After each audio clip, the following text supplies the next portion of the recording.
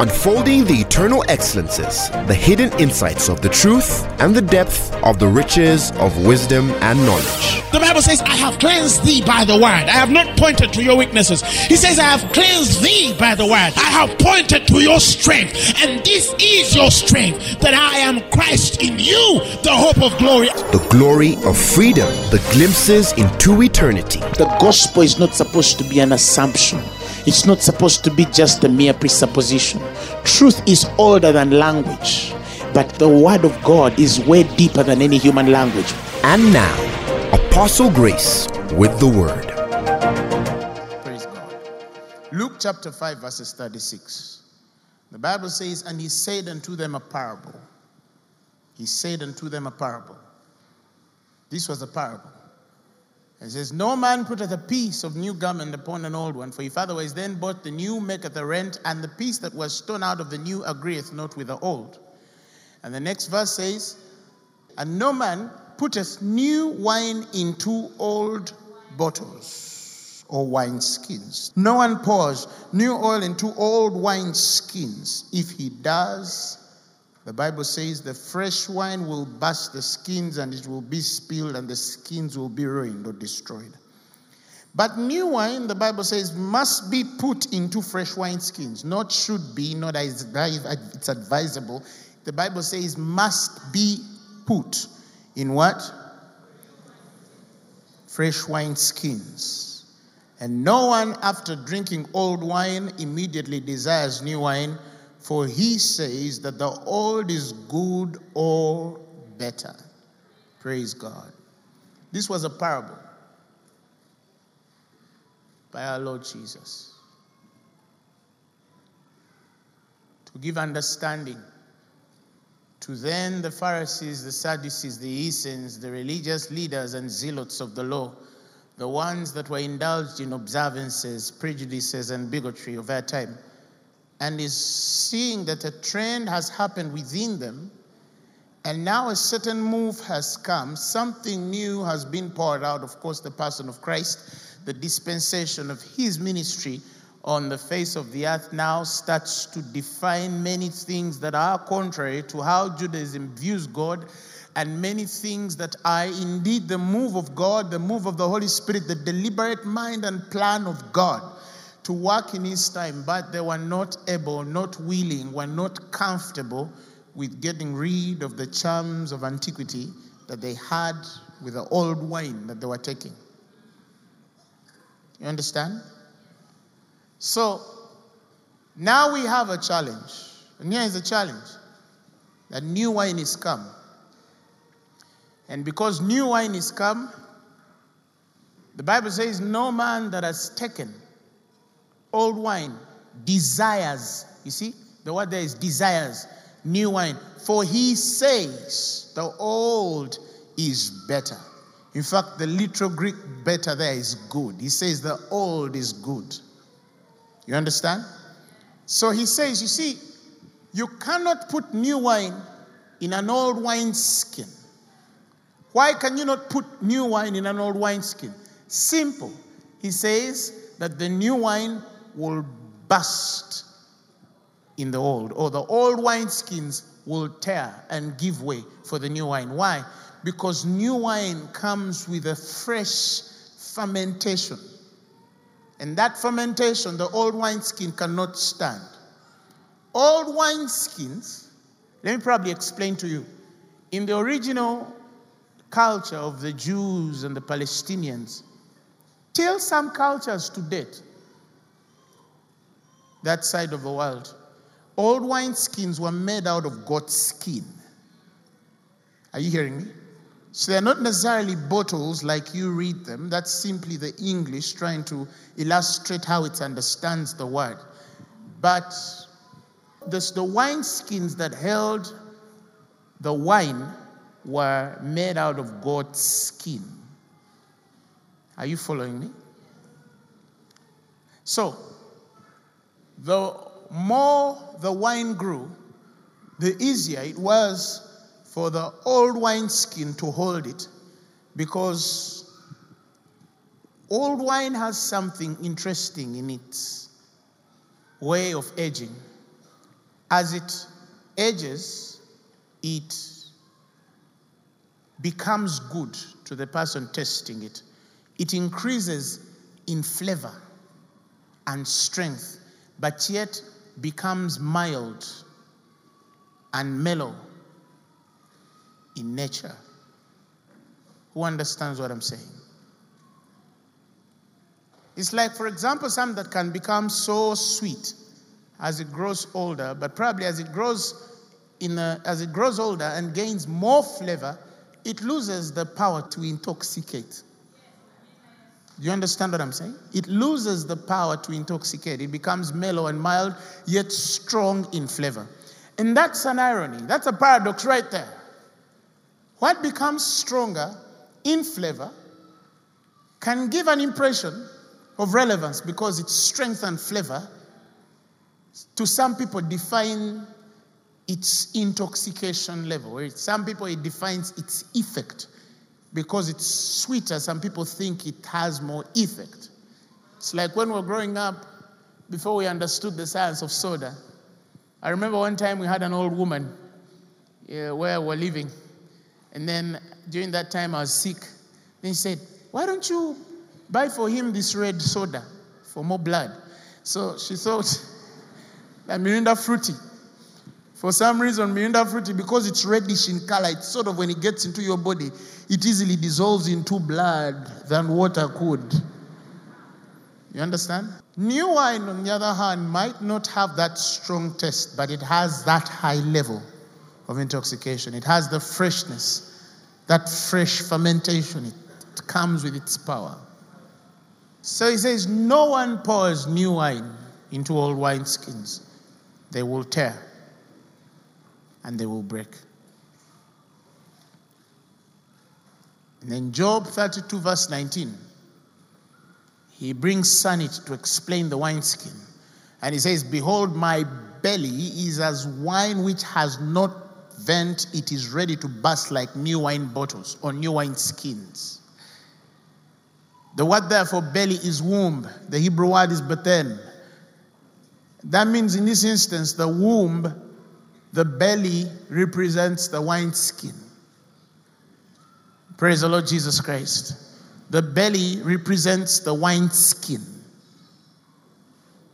For out of their bellies shall flow rivers of living water. You understand where that comes from? But this, the Bible says, spake he, signifying the Spirit that should come. So that means this verse is talking about the oil. It's talking about the anointing. It's talking about the glory of God on a man because of the anointing of God on his life. This scripture is not simply talking about wine and wineskin. It's talking about the anointing and the state of the man in light with the anointing and the glory of God upon their lives. Praise the Lord Jesus Christ. Now, we have instances again in Scripture, like I'm sharing now. Like the Pharisees, the Sadducees, the Essenes, Judaism. Many of us don't have the appreciation that Judaism believed in the Torah. Judaism had the oldest history of Christianity, isn't it? It had the oldest history of the faith that you and I proclaim. Judaism believed in Abraham. Judaism believed in Moses. Judaism believed in Isaac, believed in Jacob, believed in Malachi, Nehemiah, Jeremiah, Ezekiel, Hezekiah. Literally, it believed in the whole dispensation of the Old Testament. And it is amazing how so close Judaism than any other sect in that time was closer to the knowledge of the God of Abraham, Isaac, and Jacob than any sect there was. Yet even though they were closer than any sect or belief system in that time, they were far from God. As far as those who didn't even have a clue about who God was. Take heed of scriptures that sometimes appear like they are speaking about other people except you. Because you might be so shocked about how much these scriptures so much define us individually. When they were calling Jesus Christ a blasphemer, they were sure they were in the perfect will of God.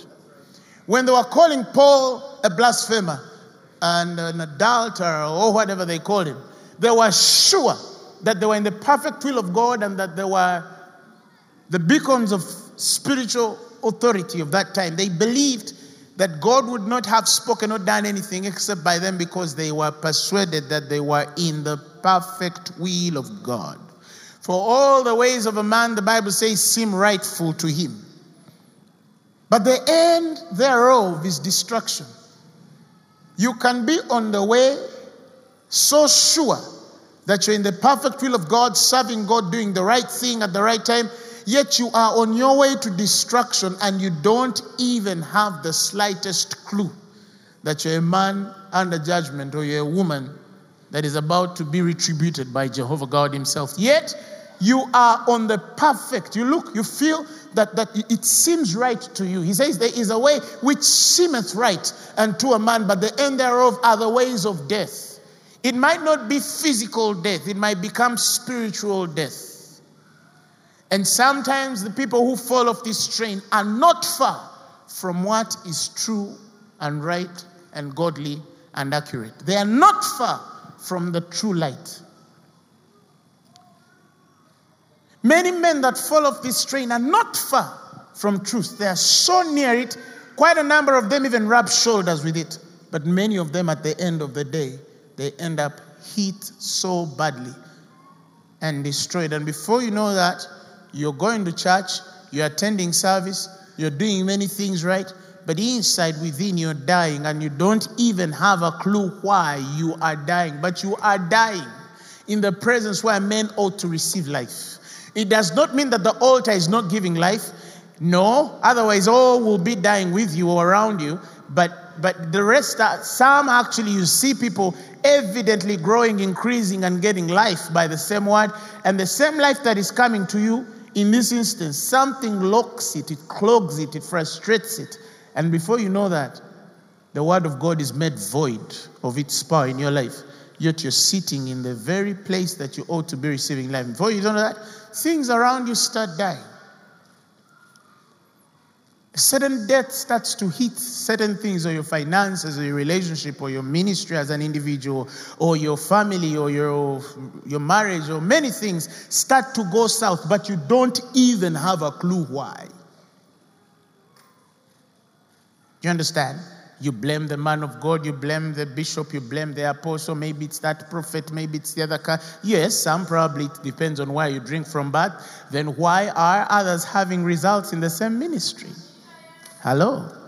And it's actually easier to know when the problem is the man of God or the problem is you. I always tell people, put the sensations aside and always weigh yourself against truth. You'll know who is right. Because the word of God does not lie. If your man of God has a problem, weigh him against truth. Weigh yourself against the same truth. You understand what I'm saying? Because truth is absolute. If he's lying on the altar, that's another thing. Huh? If he's contrary to the word, that's another thing. But if he's true to the word, then weigh yourself. Or probably again, we're dealing with people who some don't even know the difference anymore between what is right and wrong, true or false. Because again, some of us are so dead in our desperate state that we cannot tell anymore the way of the Spirit. God, help us. Praise the Lord, somebody. Now, the Jews, then the Judaistic understanding, then the Pharisees, the Sadducees of then, the religious zealots of then, they were very persuaded that they were in the perfect will of God, and Christ, Paul, the New Testament, the new wine was out of course. Now, God mentions a statement very powerful, like I'm going to say tonight, and you almost think he's not talking about you, but he's talking about the non-believers who don't know him. He makes a statement, and this thing catches me every time I read it, because for me it puts me in the balance of what we define as wisdom. Okay? Jesus says, "Thank you, Father, for you have hid these things from the wise and prudent and have revealed them to babes." Thank you, God, because you have hidden these things from the wise and the prudent and revealed these things unto babes. revealed.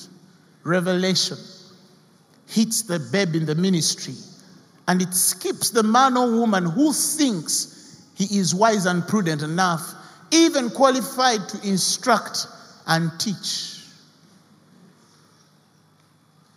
Who is understanding what I'm saying?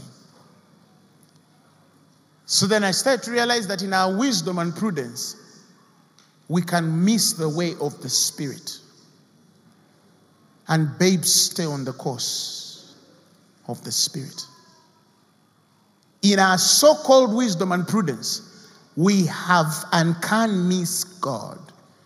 And people who seem like they are ignorant and indifferent and so far from hearing the same God, get him in the fullest sense of the revelation of his person. I was sharing with certain individuals, and I told them, I said this many years ago, and I said, it has stayed a mark in my mind for as long as I live. At least I'm persuaded. Every time I think of the tsunami, and all of you have heard of the story, that 2 days before the tsunami, domesticated animals ran out of their masters' houses and went onto the mountains. You know, they tell you that when an elephant is growing and it's still young, they tie a little small rope on it and it can't escape from its tree post where it's tied. And however big this elephant will grow, because it was conscious that this rope could not let it leave, even when it still has the power to pull the strand and break it, it still stays there and cannot move the moment it feels the least resistance. Because it thinks that the same thing that held it when it was little still holds it when it was young. But that day it was on record that even elephants pull themselves off strings and went up the mountain. Little dogs at home ran out of their houses and went up that mountain 2 days before the tsunami. Human beings, Christians, tongues speaking, born again, prophets, bishops, evangelists, stayed there, having service, seeking the Lord in the perfect will of God, quote unquote, having service. And the tsunami came and killed men. What catches me on this story every time I narrate it is the thought that a man can die so much from the voice of God that God would seek to save an animal.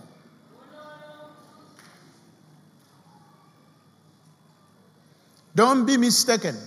The people in that tsunami were not all non-believers, or that there were none which knew the word probably more than many of us in this room today, because we cannot gauge their spiritual levels. But it is possible for a man to walk so in, quote unquote, the will of God, yet so out of the will of God. It is possible for a man to seem and appear so right, yet so wrong in the things of the Spirit. It's very possible. It's very possible. Very possible. Very possible. You can get so used to come into church. You get tongues and speak them. You offer when they preach a wonderful sermon. You are on street preaching. You get in the prisons and then do all these things and be so off that you don't even know. That you don't even sense that you're off. It's possible. It's possible. Tears have filled my heart sometimes every time I look at the church and how people, you raise somebody for 2-3 years down the road. They've been sitting under you for 2-3 years down the road. And then they do or say something. And you're asking yourself, has this person been hearing what God has spoken to them every time they were in the presence? That is why I tell people, always mark yourself every time you get into the third year of this thing. That's why old wine, according to Hebrew culture, they used to call it the wine of 3 leaves. 3 leaves meant that for wine to be regarded old, it had to be in existence for more than 3 years. 3 years is a very remarkable sign and mark for anybody in the spirit. That is why if you remember the story of Shadrach, Meshach, and Abednego, Daniel, Belteshazzar, you remember the king is always saying, get the finest of the stock of the kingly anointing, get them in the kingdom, feed them with our food, teach them the Chaldean language, and change their names.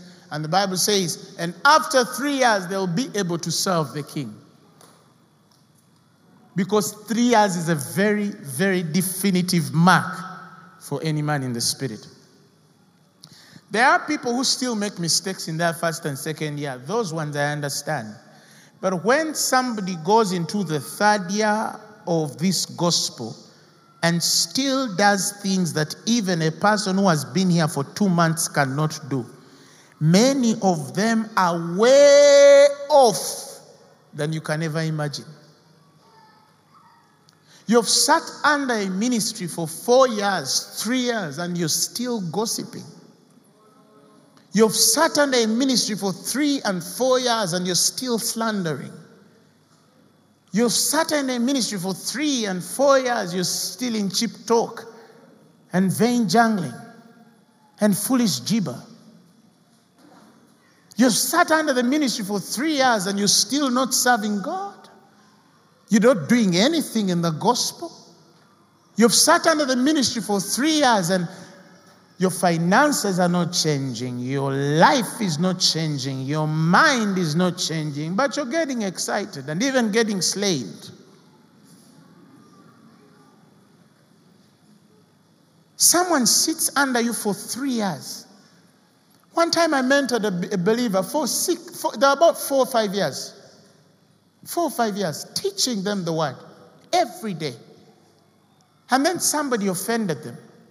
And I called them to my office and I told them, look, I'm not siding with who offended you, but I'm telling them, sitting under this ministry for more than 3 years, I expect that you'll forgive.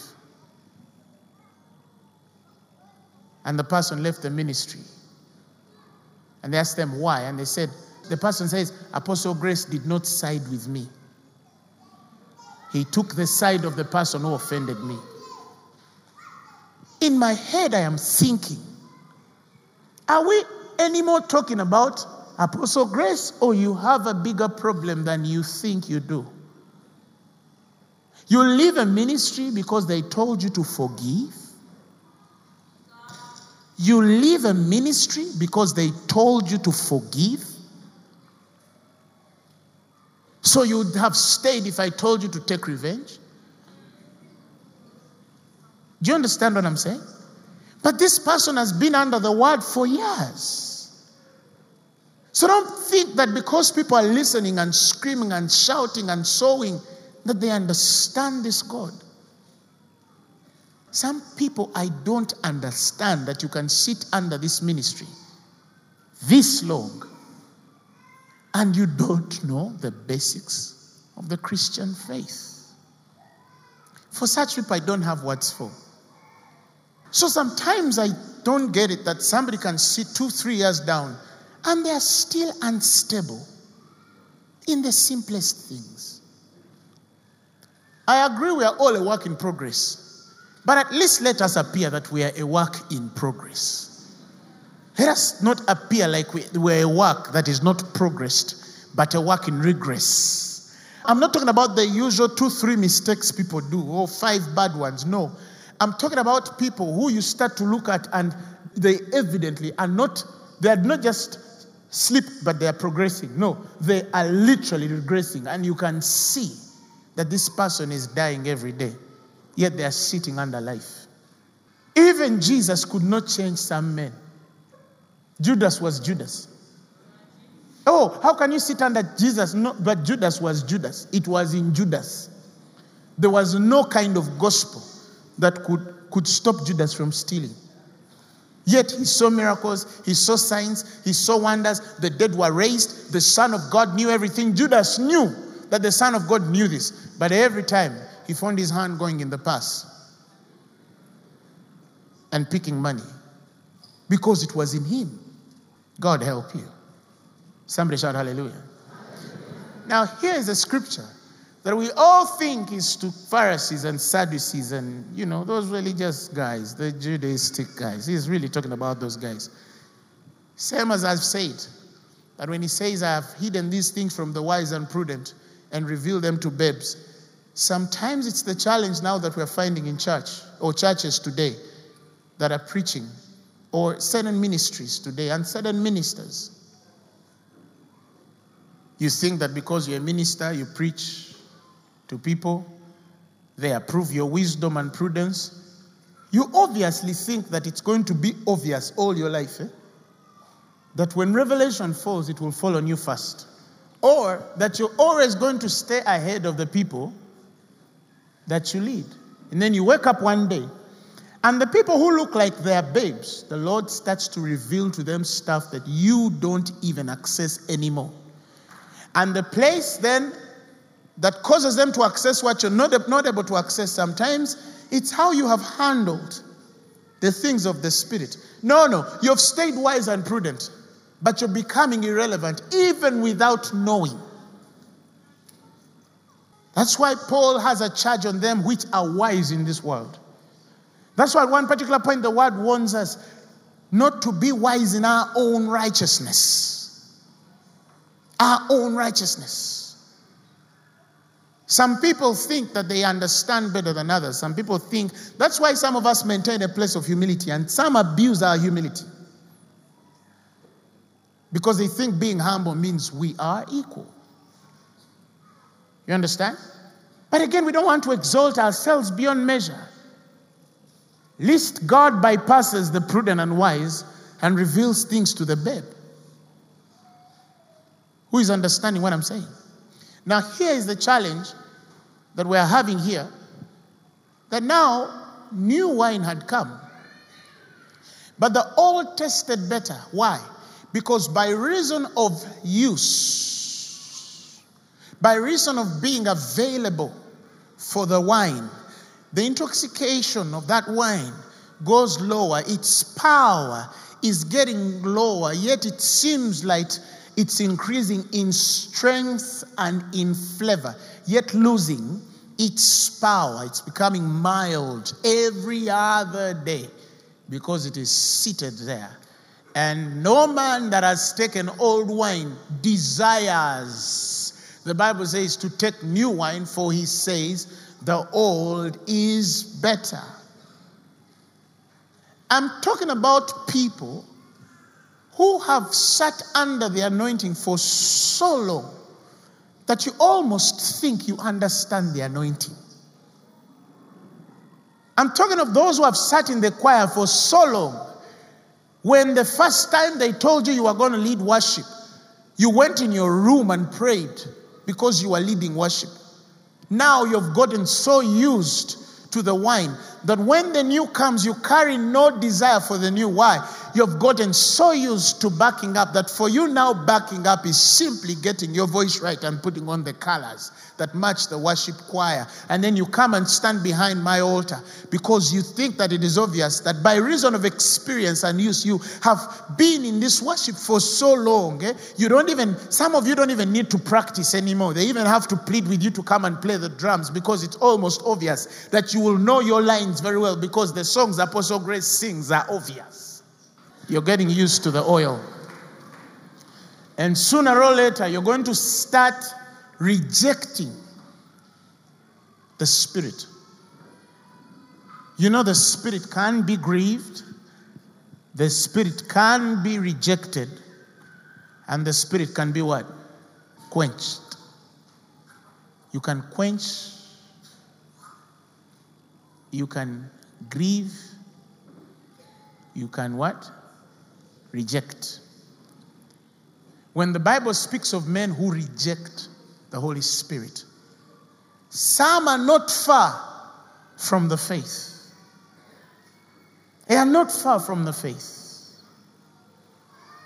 You've seen people who have sat in church for long, and then one time they tell you, this person stopped praying. And you're like, what?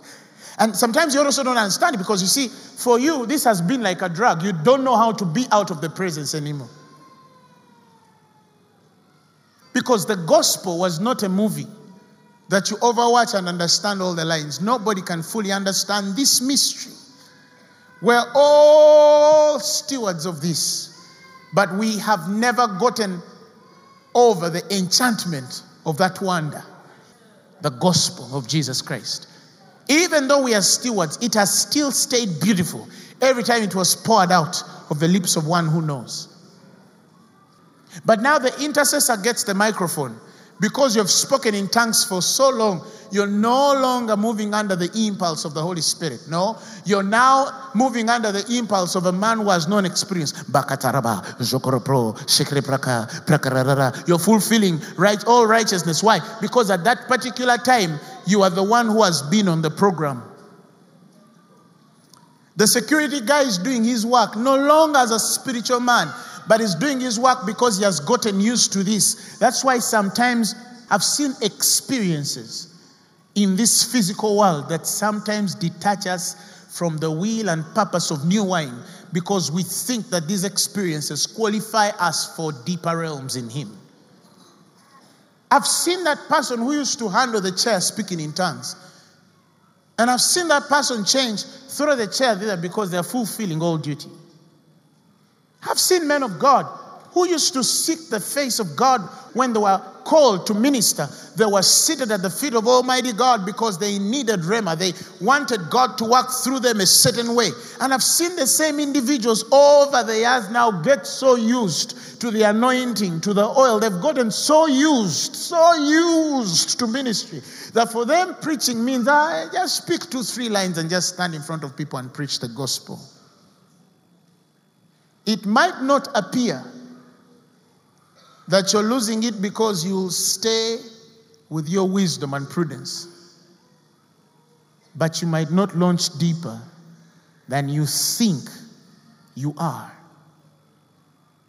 So I started to realize that it's the getting used as the wine grows older. We can't embrace the new one because we prefer the old one. Some people used to sit under the power of God, and the power of God used to touch you. Now it no longer does. Not because you have matured enough to stand in the glory of that anointing, but because you're becoming so callous and used to that anointing that you no longer connect to it. But you think that you're anointed enough to stand it. Yet when we look at you, we don't see the results of a man who can stand in that glory. Do you understand what I'm saying? Some of you in your earlier years of the gospel used to lock yourself up in the room and you'd feel God there. You wake up in tears, not because you're forcing them, but He was really there. You desired His word more than necessary food. But now everybody has people. You don't even remember the last time God really moved you. You don't even remember the last time God really touched your spirit. You don't remember the last time you ever tasted new wine. You're still in the old. And as it grows older, it appears strong and with flavor, but it loses its intoxication. It carries the touch, but has not the effect. It carries the respect that comes with these experiences, but it lacks the consciousness to the progression of purpose. But you are born again. Oh, that's for babes. You understand? Can I still be slain? I'm not saying force it, because that's fanaticism. You understand what I'm saying? That's fanatic. I'm not saying now, say God, throw me down. No, it's not about who falling, per se. No, but in there's some I'm trying to tell you. Right in there, there's some I'm trying to tell you. And some of you probably are figuring it out already. That some of you have gotten so used to the anointing, the presence, you've gotten so used that you no longer open your spirit to even receive the basic words proclaimed on your life. I'm not talking about falling here and screaming. No, I'm talking about the obvious of okay, so amen, scream amen. But you see, your heart is not, it's not in the giving. It's not in there. It's not in there. It's not in there. Some of you have even taken for granted the servants the Lord is putting before you, simply because they are available, simply because you have their phone numbers, simply because you can walk to their car, simply because you have their WhatsApp, simply because they laugh with you, simply. That if a servant of God in this ministry instructs you, you will take it lighter than the certain man of God in the other ministry whose number and phone number and WhatsApp you don't have. Because for some people, scarcity is value. They think that because a man is hard to get to, therefore he has a value. And they think that because people are close to you and they are with you every day, therefore they lose the value. You understand what I'm saying? But this is no longer about Lubega Grace. No, this is about God and what the Word of God is supposed to be doing in you. Do you understand what I'm saying? That is why sometimes you see men of God draw away from some of you. Not because they have a problem with you, but because they realize you abuse their love for you. You're better off being treated a distance. It's the only way you'll see the value. You understand? But that's wrong. Christianity is not supposed to be pastors far from their own. No, we're supposed to be there for you and with you. When you lose your own, we're supposed to be there. When you're sick, we're supposed to be there. When we fail, you're supposed to understand. You understand what I'm saying? So, and then I realized this by culture, in the Jewish culture. Old wineskins were not necessarily wineskins that had been in existence for so long. Old wineskins in Jewish culture were wineskins that had taken so long without being washed in oil. In other words, when the wineskin becomes old, in culture, they used to get that wineskin and dip it in oil and soothe it and balm it and squeeze it. And as they squeeze it, it gains its newness. So a wineskin was not new or old depending on its time of existence. It was new or old depending on how far long ago it was dipped in oil. So this is not talking about old people. Old wineskins. We are talking about those old pastors. No, there are people who are old but are dipped in the oil. And there are people who are new, but it's been long since they sat in the oil. When was the last time you really had an experience of the Spirit? I'm not talking about the assumed experience. No, I'm talking about a real experience of the Spirit. And you came out and you were certain that God had really moved you from one place to another. If there is one thing I have stayed constant with as a man of God, and I can share this before you and before God is my witness, I have refused, and I was warned this many years ago, to get used to the presence and the anointing. It is as new and good every day to me. I don't look at the anointing. I don't say, demonstration, that one, I just demonstrate. This is just demonstration, power of the Holy Ghost. No.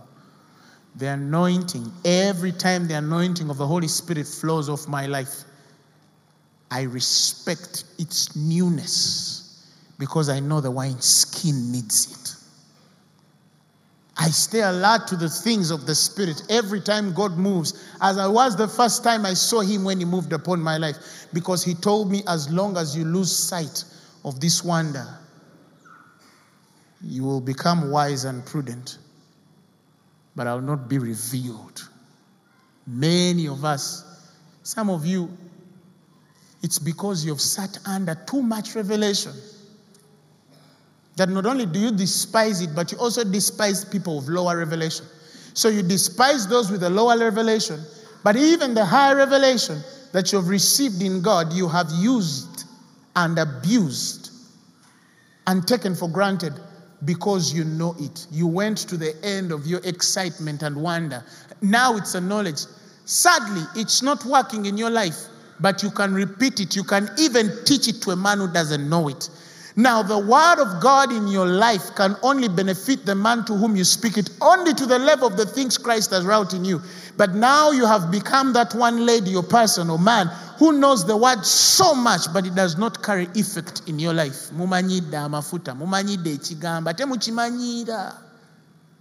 You get used to the word. You pray when you want. When you can't, you fail.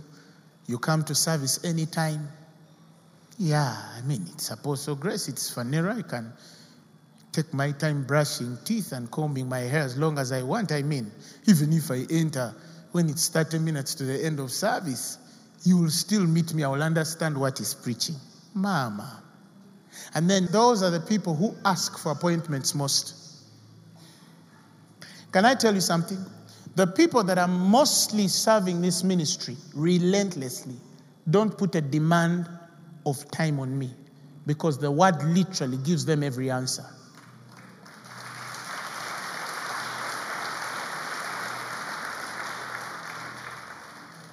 And these are people who are there every day. The people who play in the word are the people who seek counseling most. The people who consume our time most. And we're saying, okay, they are lost.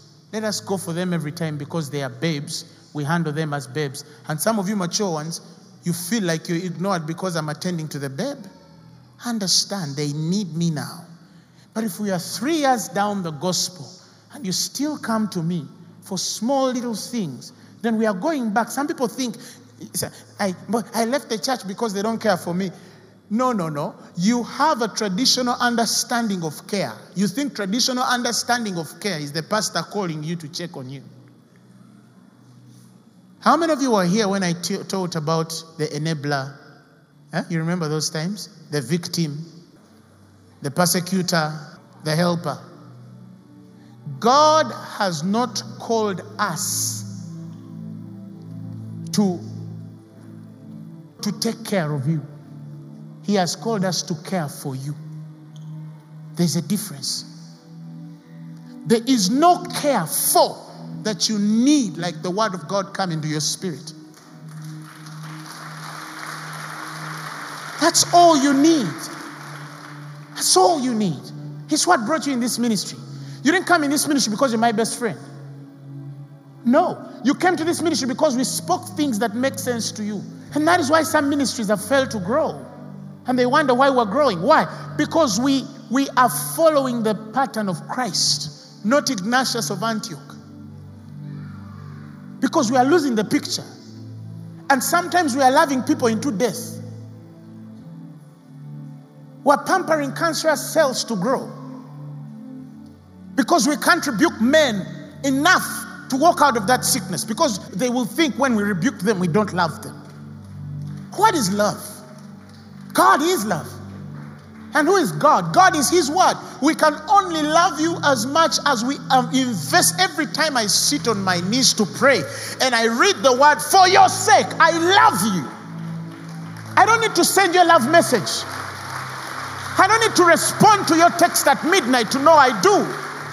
We seek this word for your sake. We read the Greek and Hebrew translations for your sake. We wake up every morning and invest hours in reading for your sake. We take off days of worship and prayer. We have fasted for months for your sake. We love you. That's enough to know we love you. I don't need to answer your text message for you to say, oh, now Apostle Grace loves me. He answered my text. He has ignored me. He doesn't love me. Okay, go to one who loves you. No, you're getting used. That's a sign of a man getting used to the oil. And some of you, you're getting to a point where the word of God no longer has effect, neither works for you, yet you know it here. But you don't receive it with meekness.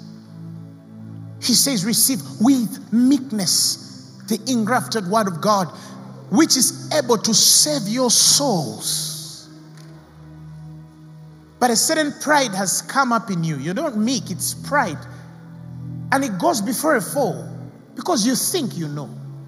You are yet one. Have you gotten used to it? I know it. I know the service. That's why I ask people always, when was the last time you had an experience with God and a real experience with the Holy Spirit? I'll shock you. For me, it happens almost every day. It's how I keep the wineskin new.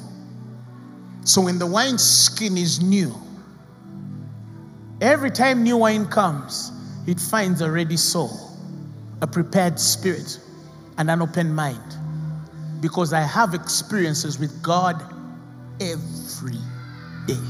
Almost every day. I tangibly feel Him. And I've realized that the anointing on my life continues to increase every day. The glory on my life increases every day. My character becomes better every day. I see that God is working on me every day. Why? Because I keep the wineskin washed in the oil. But many of you have lost the script, but you still carry the book in your hands. And people look at you responding to the book in your hands, but you've lost the script long ago. You're dry when men are getting filled. You're empty when men are refreshed. You are running out when certain men are getting filled. You are losing when certain men are gaining.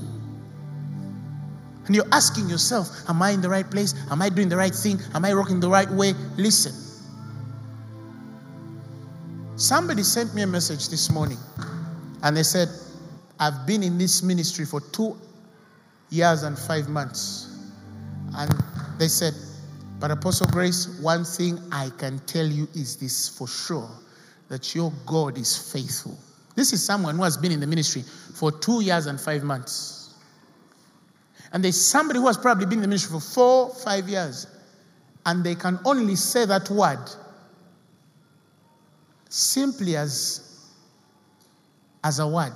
Oh, God is faithful. But they cannot see the faithfulness of God in their lives. So I ask you, why is it that somebody in 2 years and 5 months has seen the faithful God, and you are sitting under the same anointing, but you're not seeing God as faithful enough to even testify, or that if you did testify, then you are just simply fulfilling duty as a demand of the language and the semantics that we have gained in the Christian faith over time, that no longer carry the taste or grain of meaning anymore, but they are spoken because, again, we are prudent and wise enough to know what to say, when to say it. But whatever we're saying and knowing to say does not carry any bearing of experience personal to us. When was the last time you sat in your room and God was there? He was really there. You felt Him there. You could feel Him there. He would touch you and speak to you, and you knew that He was talking.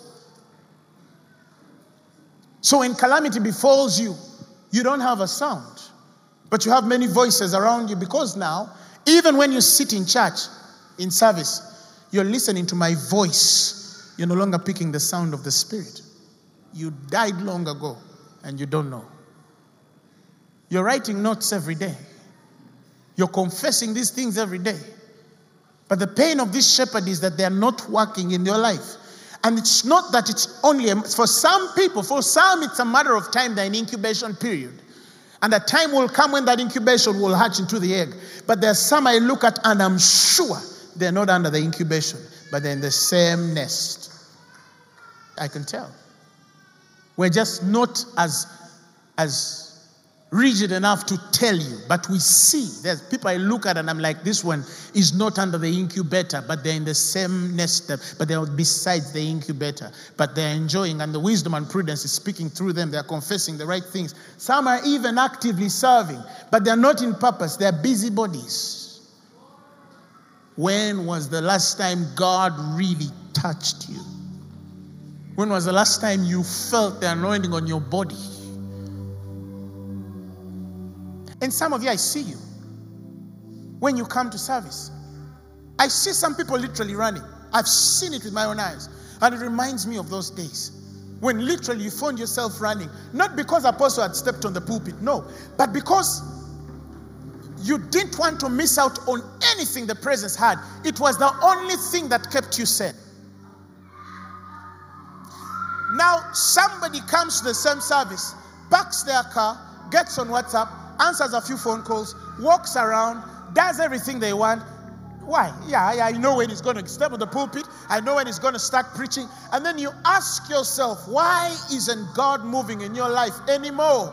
You desire the old. You cannot desire the new. The old is better. You are more used to the place where you think you know, you appear to know, you act to know, but the power of God is no longer evident on your life, and you do not know it anymore.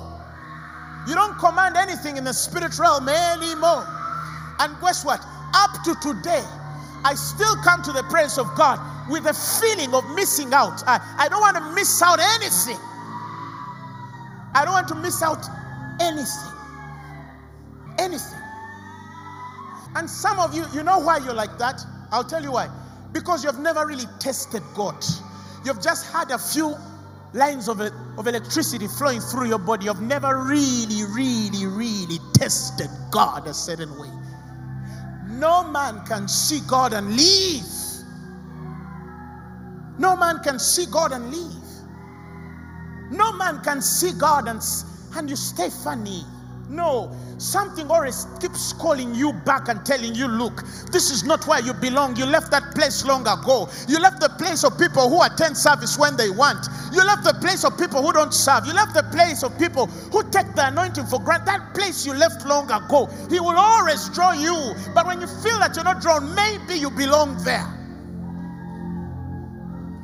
Because you can't test God a certain way and be funny. Maybe your wisdom and prudence is deceiving you that you have. But you see, your character around the anointing is still betraying you. Because evidently, we are discovering by day that it's the anointing on the gift, not the anointing of the minister who has seen God. For if you had seen him, you would be more dead than you're living. I can't tell you, take God seriously. You can't tell that to old wineskin. You can't tell it to desire new wine. But I can only tell you this one thing. This one thing and one thing only. Weigh yourself. Just weigh yourself against these words. Don't judge anybody here. Because maybe there's a lady who came late. But that late coming is not because she doesn't love God. No. There was a possibility of her not coming. Even her coming here was because she did everything in her power to come. She was even going to miss service. He barely made it because maybe he was waiting for somebody to give him transport, or he has walked 10 kilometers to come. So don't judge a man because he just walked in late. No, I'm not talking about that kind of thing. I'm talking about you examining yourself against this. You know why? Because some of you might live this life of salvation and finish ordinary. And finish very ordinary men. Yet God was present all through. Speak to God. Speak to God. Just speak to God. Just speak in tongues. Just talk to him. Just take a minute and just talk to him. Just talk to him. Talk to him. Talk to him. Talk to him. Talk to him. Talk to him. Talk to him. Talk to him. Talk to him. Talk to him. Talk to him. The Bible says he's the same yesterday, today, and forever. He has not changed. His mercies are new every day. His grace is available for you as it was the first time you touched him, tested him, and saw him. But maybe you changed. Maybe you changed. And now there are compromises.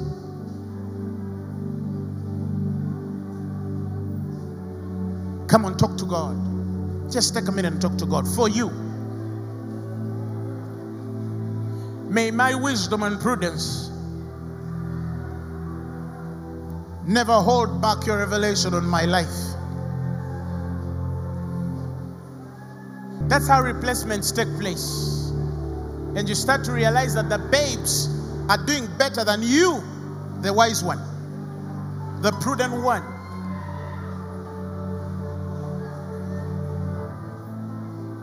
You let me walk beside at me,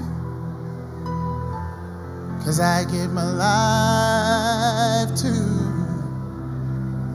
the potter's hand. You call me, you guide me, you lead me, walk beside me, 'cause I gave my life to the potter's hand.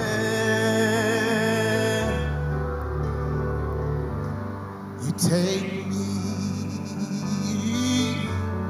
you mold me, you use me, you fill me, 'cause I give my life to the potter's hand. You call me, you guide me, you lead me, walk beside me.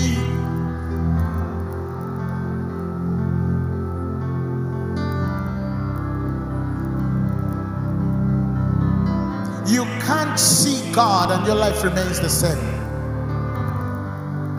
You can't be washed in the oil and new wine is not evident. You can't. It's not possible. It's your attitude. It's your attitude. You served faithfully then, but now you're struggling to serve. You used to set the equipment back in the day. Now they have to plead with you to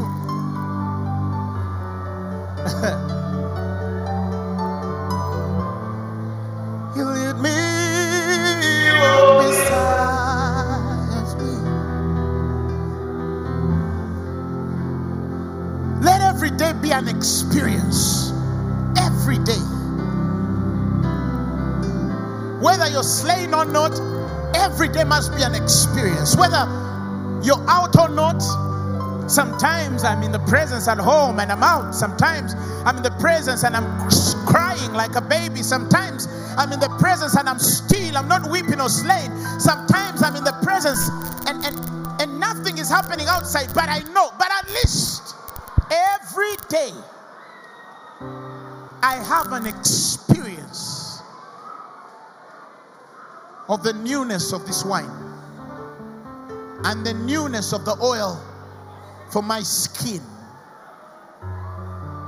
Never forget, the skin is of flesh. Your flesh must be subject to the Holy Ghost.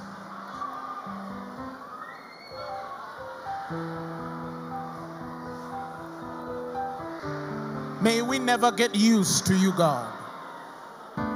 Every time we are, Holy Spirit, draw us back to the place where we cannot take you for granted.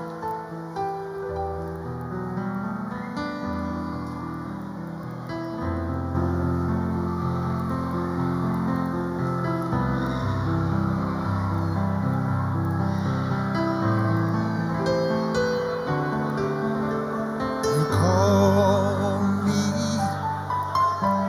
you guide me,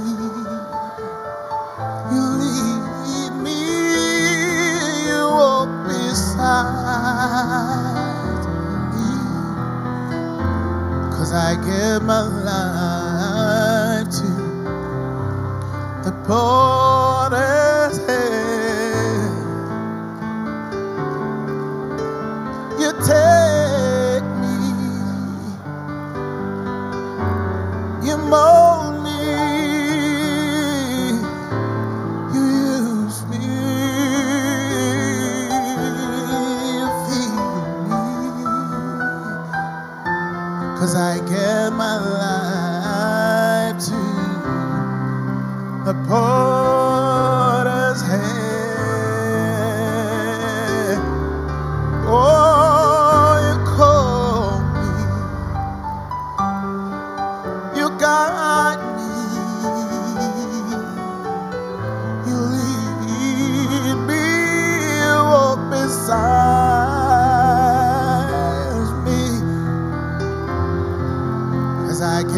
my life to the potter's hand.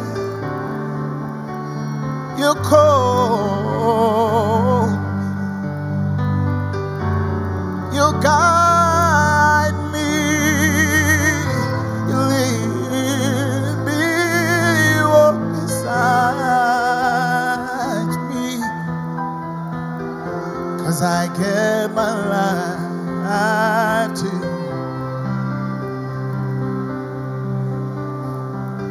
I cannot tell you to change. I cannot tell you you don't have the power, but you can ask God.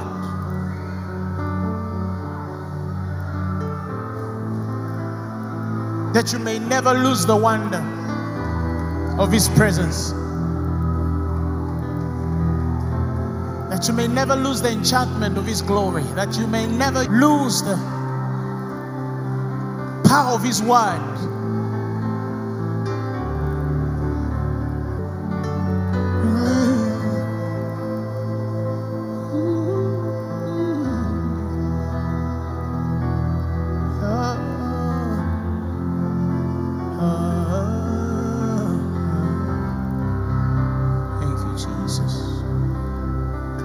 Father, we thank you because we are loved. We were forgiven. We are your righteousness in Christ. And we won't take you lightly. In Jesus' name. The message you have just heard was brought to you by Phaneroo Ministries International. For more information, contact us on telephone number 041-466-4291 or email us at phanerokampala@gmail.com. You can also find us on the web at www.phaneroo.org. Or better still, feel free to join us every Thursday for our weekly fellowships at Uma Multipurpose Hall from 5 p.m. to 8 p.m. You can also catch the live stream at livestream.com/Phaneroo. Phaneroo, make manifest.